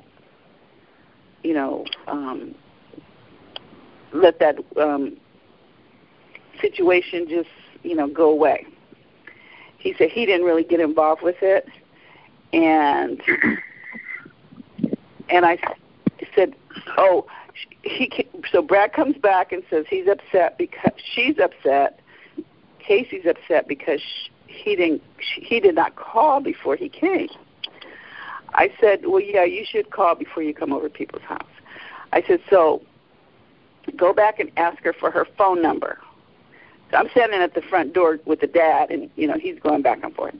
And so he comes back, and he said, she won't give me the phone number. I said, well, that's your answer. She doesn't want you to call her. She doesn't want you to come over here. So don't come back, and say goodbye, and we're leaving. So that's a gap to me, okay? And it was a teachable moment, and I took it, and that's, as parents, those are the kinds of things that we have to do for our kids. Well, you know what? It's kind of funny because some guys don't get it either. Want to give them the wrong phone number. I know. What I'm saying is, you know, when I tell that story, I said, listen. So when I tell that story, I said, well, is this autism or is this adulting? Okay. Yeah. This is real life stuff, right? Yeah. Yeah, like. Oh yeah, I do have one more question, Ms. Florence. Because you mentioned about the law enforcement officer, and I know this year at least 5 or 6 developmentally disabled people have been killed. Right. Remember the one in Rochester, New York? I think it might have been some drugs involved or whatever. But these people, you know, they was in a mental crisis, and the law enforcement people handled it by the loss of life. What type of training do you think they need to have before they're ever called, you know? Well, you know, I think they need to understand, like, autism. See, a lot of people don't understand, like, the flaps and the jerks and the jumps and all that.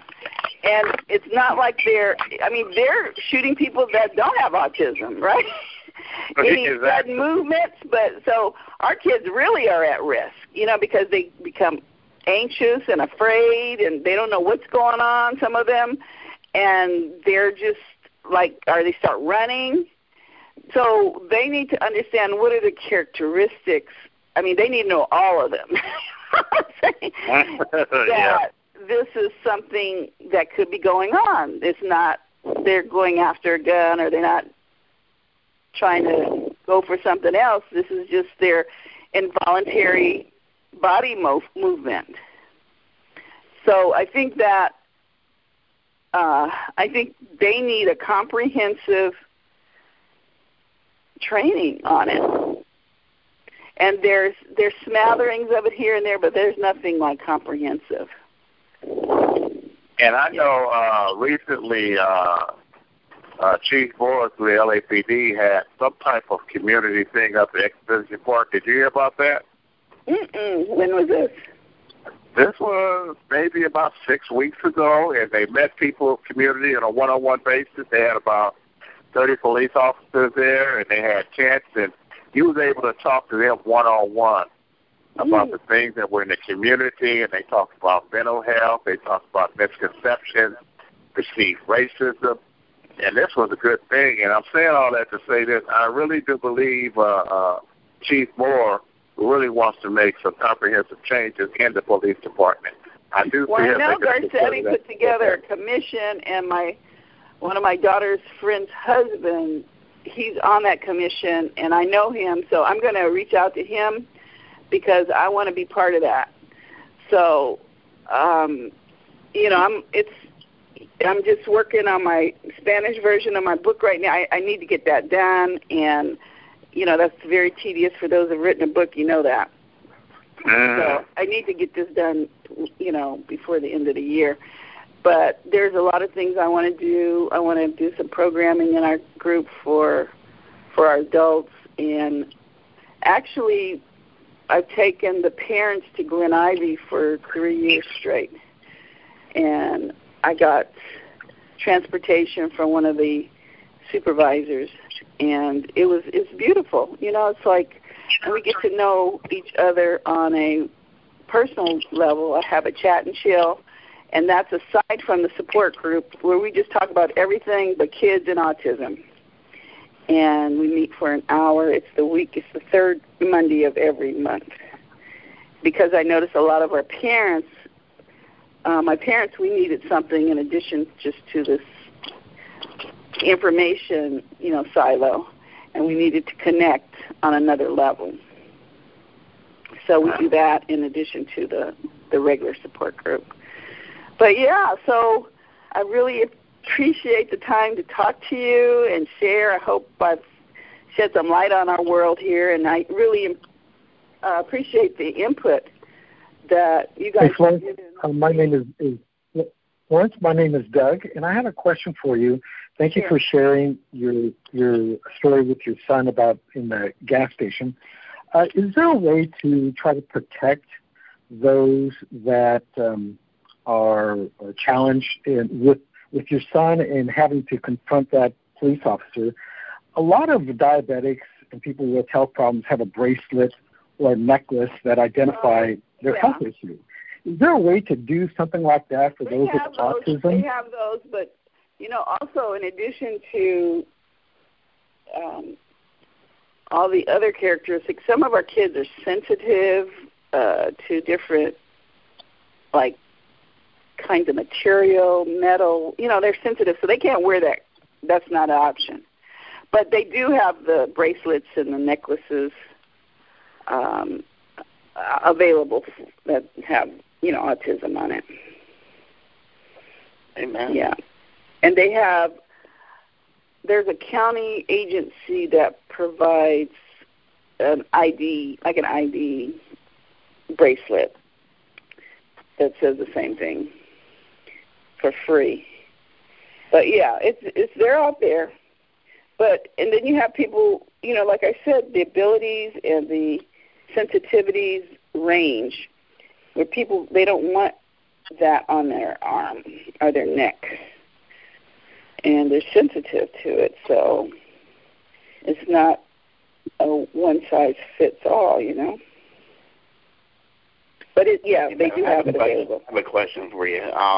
But I don't know if Bishop Taylor's on, but he was trying to chime in. Bishop Taylor, if you want to go first, you can if you're on the line still. I don't know if he's still on the line because he was trying to chime in. I heard him earlier. But my question is about the medicine. The medicine that these young children take, is it a help or a hurt? Does it calm them down? Well, there's different kinds of things. Some... Yeah. Brett doesn't take any medicine other than fish oil. And we learned, my husband learned early on that calmed him down. Right. And he's been taking it since since he was 8.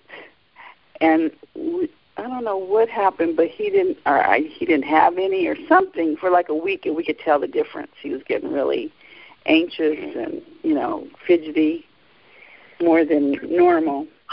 But that really helped. But some people take prescribed medicines, and because some have really, they need it for different reasons, their behavior or whatever. But, yeah, different, like I said, everyone's different. Right. Mm-hmm. Yeah. Good evening, Sister Aretha. Good evening. This is Sister Benny. How are you? Oh, fine, Sister Benny. Thank you so much for chiming in. Just saying, God bless Sister Florence and you for getting the information out about autism, because it is misunderstood. We have here in St. Louis in my congregation, we've got a young man. He's functional. I guess you would call him, Sister Florence, I think you would call him high-functioning autism. Mm-hmm. He does have a job. But when he's at church, we include him in with the music. He has an ability where he can play the organ by ear, and it's wonderful. When he's not doing that, I'm on the keyboard, and we give him the maracas. And once he gets the beat, he got it. And it does. You can see the joy. You know what I'm saying? You can see the joy and the pleasure that he gets out of, being a part of the service. Then, too, Pastor includes him in on the different little jobs that have to be done around the church, moving chairs, dusting down stuff, with the COVID thing going, wiping down certain things. So, but that's it. But that's not. But I guess with me, it was a mama thing. Back here about a year ago, we had church picnic, and the young man loved to walk around, so we weren't really worried about him, walking off. But one of our little girls was with a group that had went swimming, and she got separated from them, and she was crying. Well, our young man, he walked up, he saw her crying, and the little girl knew him from church, and she was trying to get back to where everybody was, where our grandma was. So the young man, he brings her back up to the shelter where we are. Well, meanwhile, back at the ranch, we got some nosy Rosie called the county police and said that this young man was taking a little girl and she was crying. Now, I'm not being racial when I say this. However, we were the only black group at this park at this time. And when the officer came up and began to question me and myself, I went into defense mode. Right. And my pastor had never seen me go there, but I did that to protect Isaac. Right. Because I felt that officer did not understand Isaac. I felt that even though he tried to play it off, but on the down low or on the low key, as the kids say, he was still being accusatory, and I didn't like that. So pastor was like, oh my, what am I going to do? Well, number one, you're going to let me talk to this man, and number two, you're going to get out of my way.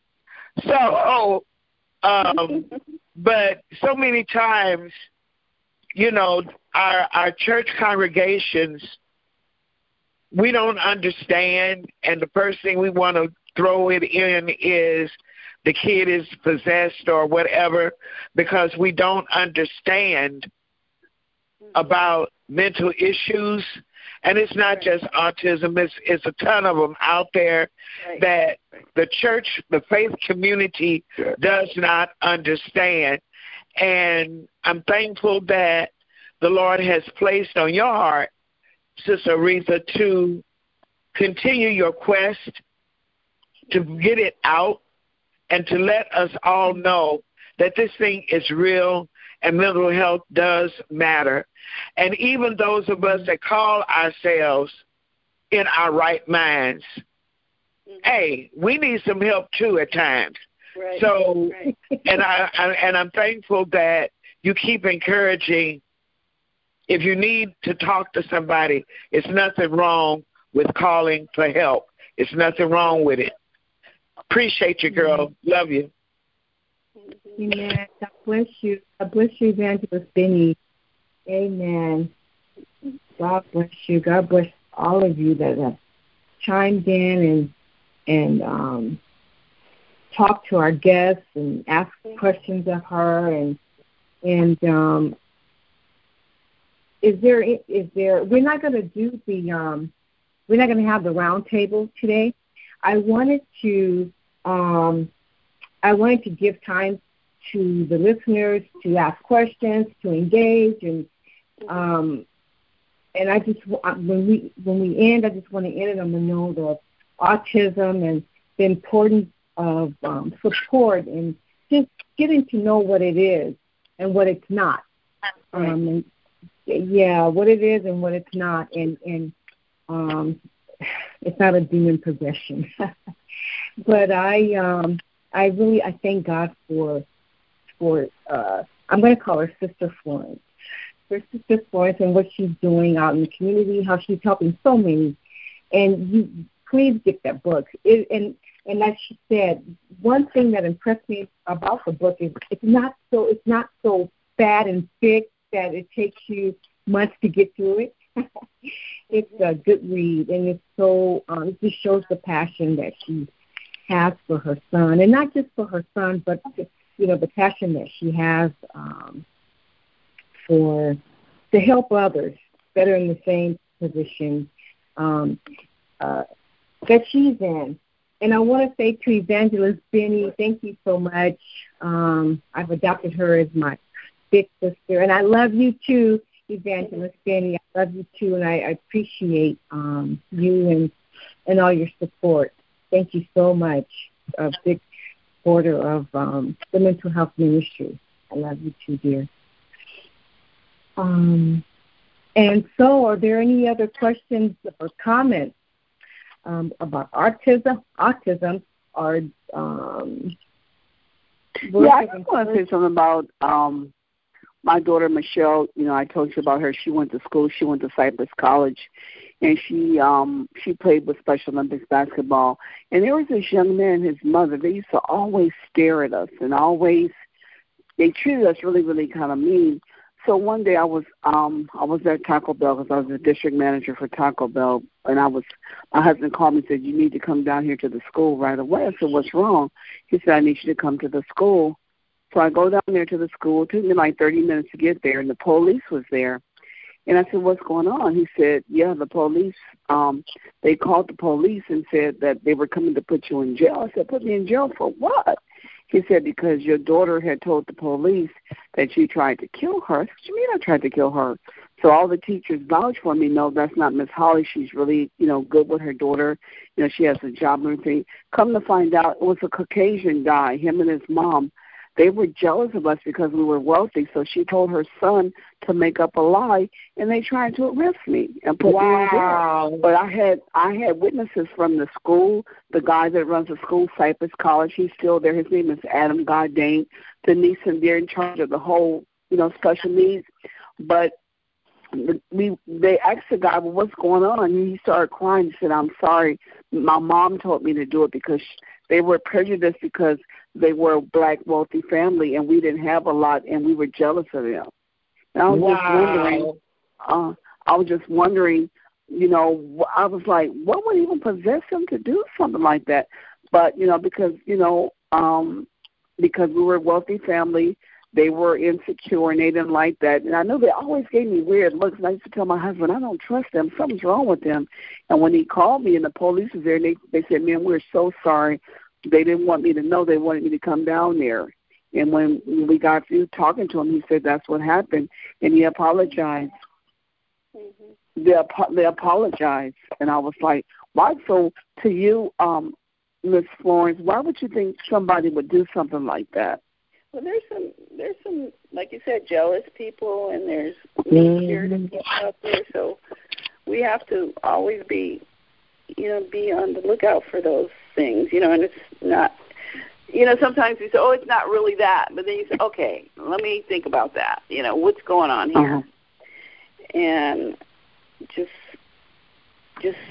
be alert. Just be alert. Mm-hmm. So have you experienced anything like that with some of the people that you run across? And if you do, what is the best way to deal with it? So I know they tell you, because I'm also a nurse, I went to nursing school, they tell you to cover your assets, if you know what I mean. Yeah. You got to make sure everything's okay. Yeah, I just, I try to just take care of my circle, my world. And if it looks like something that, like you're experiencing, like you described, it's like I just go the other way. Well, it hasn't happened in a long time, but I'm just saying I just can believe that there are people that are plot to, with different types of things to, to get you in trouble. Yep. There's a lot out there going on in the real world. A lot. So be alert and be aware. Yeah. Okay. Yeah, that's how I would handle it. Good evening, Dr. Aretha.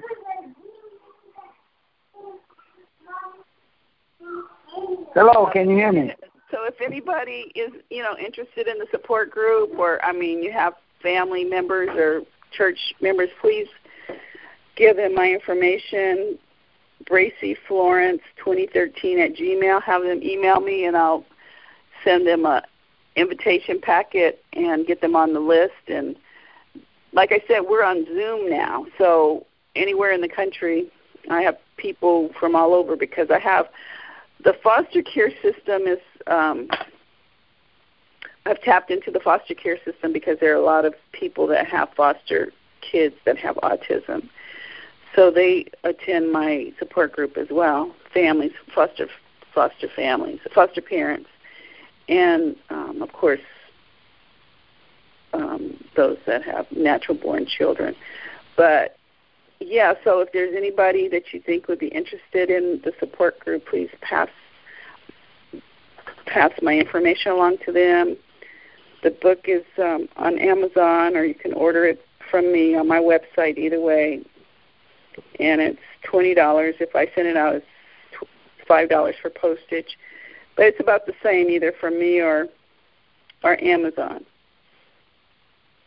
It's all said and done. But I think it's a good read, and anybody that's really has a young child that's trying to figure it out.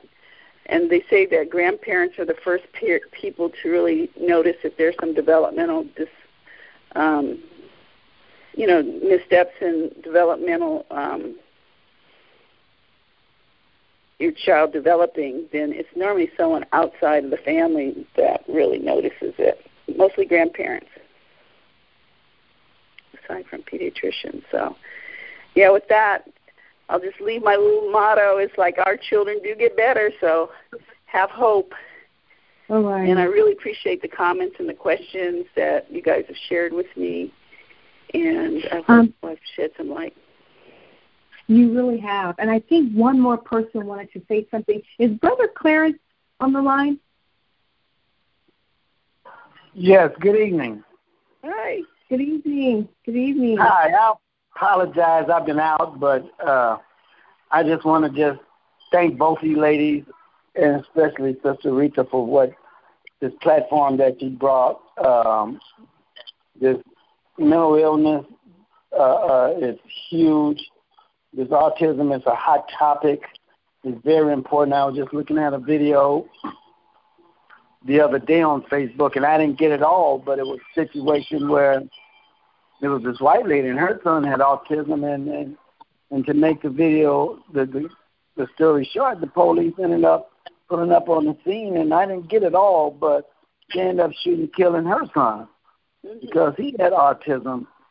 And not to change pages, but the lady that was before me, one thing that I like to say, if you or if anyone come into contact with police for any reason, and this especially I'm speaking to myself, we all have to keep our feelings and emotions out of the situation.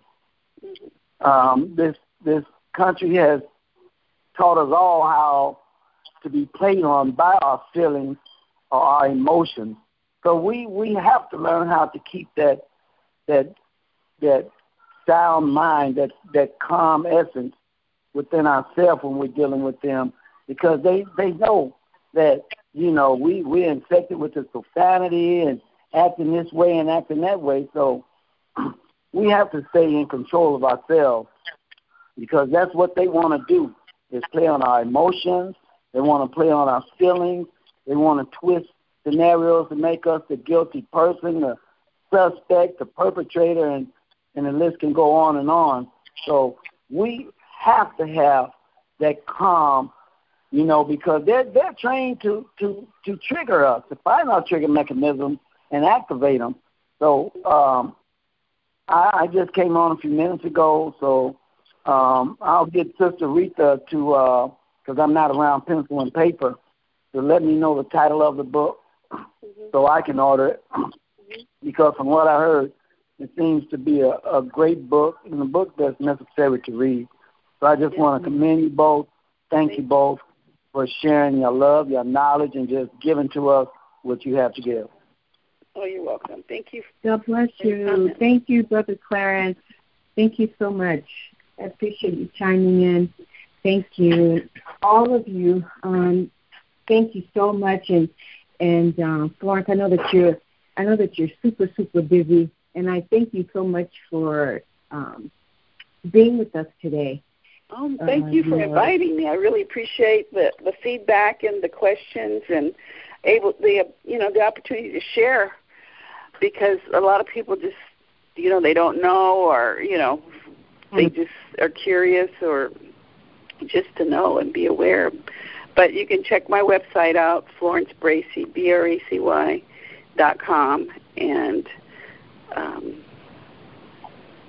you can see, there's some pictures there of the support group. It's much bigger now because I'm on Zoom, and people are able to attend because they have travel. Here in LA, we have a travel issue here. So it's been quite, it has benefited me, this Zoom format, so I'm excited. But where were you guys meeting before the pandemic? We were meeting at Healthy African American Families conference room right in Lamert Park. Oh, okay, great. On Crenshaw and 43rd, around there. Oh, okay, wow. Yeah, so I was there for, all that time. And now I'm getting people all over because, I meet people from selling my book. So they're getting the information I sent out on the email, but they weren't, they would come sporadically to the meetings because, a lot of people have therapy and, they don't have a babysitter or whatever they can't make it. But this way they're able to get the information on Zoom and still, maintain their household. So, so it's nice. It's very nice. But I hope everybody is just taking care of themselves just spiritually and emotionally during this time, because it's a challenge for all of us, just keeping sane. Sure. A lot of people are, getting a little depressed, and how do we do that to keep ourselves, up and just, just on point through all of this. Me personally, I just stopped listening to the news. My husband tells me all the main points if I need to know something, because it's just too depressing to me. And we started swimming and doing our aerobics exercises just to get the stress off of us, And that's a good thing. Good for you. Good for you. Yeah. So again, thank you so much, Florence. Thank you for inviting me. I appreciate it. And I enjoyed talking to all of you that were on the call. Right. They enjoy you also. And I think this was a wonderful way to kick off this ministry. And so thank you so much. And I pray that you will continue. I know that you will. I don't have to say I pray, because I know you're going to do it anyway. But, continue to keep up the wonderful work that you're doing. And be encouraged, stay encouraged, and give our regards to your family, Brad, and your husband. His name is Charles, right? And your daughter. Right. My daughter. Yeah, God bless them all. God bless you all. And thank you so much for loving Brad and for taking good care of him. Thank you. Okay. Good night, everybody. Good night. Thank you so much. Right. Okay. Thank you. All right. God bless you. Thank you. Bye-bye. Amen. So thank you so much for staying on. I know that we were going to do the round table from 7 to 8, and so next week we'll get to the round table. But I want to thank you all so very, very much for hanging in there, and those of you that chimed in. Again, I want to thank you all for your amazing support. This is wonderful, and I'm just happy that you all are here with me. You support our ministry. This is our ministry. And really fast, in case someone asks you what the 1/3 means in Sound Mind 1/3 ministry, I added 1/3 because the Lord wants us to be in a sound mind, power, love, and a sound mind. And so the reason I added 1/3 is because 1/3 is, our mental is 1/3 of our being, right? We're not just spiritual beings. We're not just physical beings. We're 3-part beings, and 1/3 of who we are and what we are. The mental is 1/3 of our being, So if people ask you, like, where did that 1/3 come from? Where did that come from? You can say that it's sound mind because, the Lord wants us to have a sound mind. Sound mind is important. Soundness of mind is so important. And that 1/3 is a third of who we are is mental, not just spiritual, not just physical, but a third of our being is mental. So that's where it came from. And so, again, I praise and thank God for all of you. I hope that you will meet me again on next Thursday at 6 p.m. That is Pacific time, 6 p.m. Central Time. Thank you all. If I could hug you all, I would do just that. And thank you so very, very, very much. I will meet with you next Thursday, 6 p.m. So let me see, that's 6 p.m. Pacific time, 8 p.m. 8 p.m. Central, and 9 p.m. Eastern. Okay? Amen. Thank you so much. Amen. Thank you. I hear Minister Ramsey's voice. God bless you. I'm on the east side. That's right. Oh, my gosh. So 8 o'clock. Oh, it's 11 o'clock there. Hallelujah. Oh. Thank you for hanging in. Thank you for hanging in here with us. God bless you. Amen. Wonderful, powerful segment. I loved it. I'm encouraged. Oh, God bless you. God bless you. I'm happy that you all enjoyed this and that you're able to take some. I hope that you're able to take something away from this. The love that she has for her child is just, it's remarkable. I mean, you love your child anyway, but sometimes, like she said, sometimes when people can't handle certain illnesses, they can't deal with them. Sometimes they send them away because they can't deal with it, and it's not easy to deal with that. Some people never accept a special needs child, or they never accept someone that's mentally ill. So I praise and thank God for her and what she's doing and how she has turned that. I'm not going to say. What am I going to call it? I bet it was so disappointing for her, but she turned it into something positive. She turned it into something positive, and she's giving back, and the support group, the book, and you guys really should get the book. But anyway, before we close out, does anyone have anything to say before I stop the recording? Well, Sister Aretha, could you have the minister to close us out? We started out prayer. Let's end in prayer. All right. Amen. Minister Mike? No, the other minister. Put it to work. Okay, Minister Ramsey, you want to close us out in prayer? Thank you. Yes, I will. Hallelujah. Thank you so much. Bless you both. Heavenly Father, we thank you for this gathering. We thank God that we held hands in the Spirit and we touched and agreed, Lord. We thank you for the woman of God that came on and talked about autism, God. It's very important, Lord. We thank God right now for what you did on this day. Hallelujah, God. And, Lord, as we go to sleep tonight, God, we ask you to let us dream sweet dreams and bless us.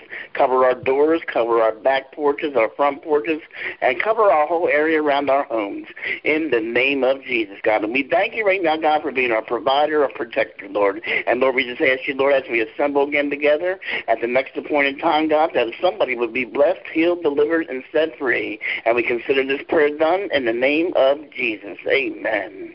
Amen. Amen. God bless you all. And remember that mental health matters, and it's time to reduce the stigma. God bless you, and I will meet with you next Thursday at 6 p.m. Pacific time. Be blessed. God bless you. God bless you. Good night, everyone. God bless you. Bye-bye. Good night. This session is no longer being recorded. Good night. Good night. Good night, Nate. Very good. God bless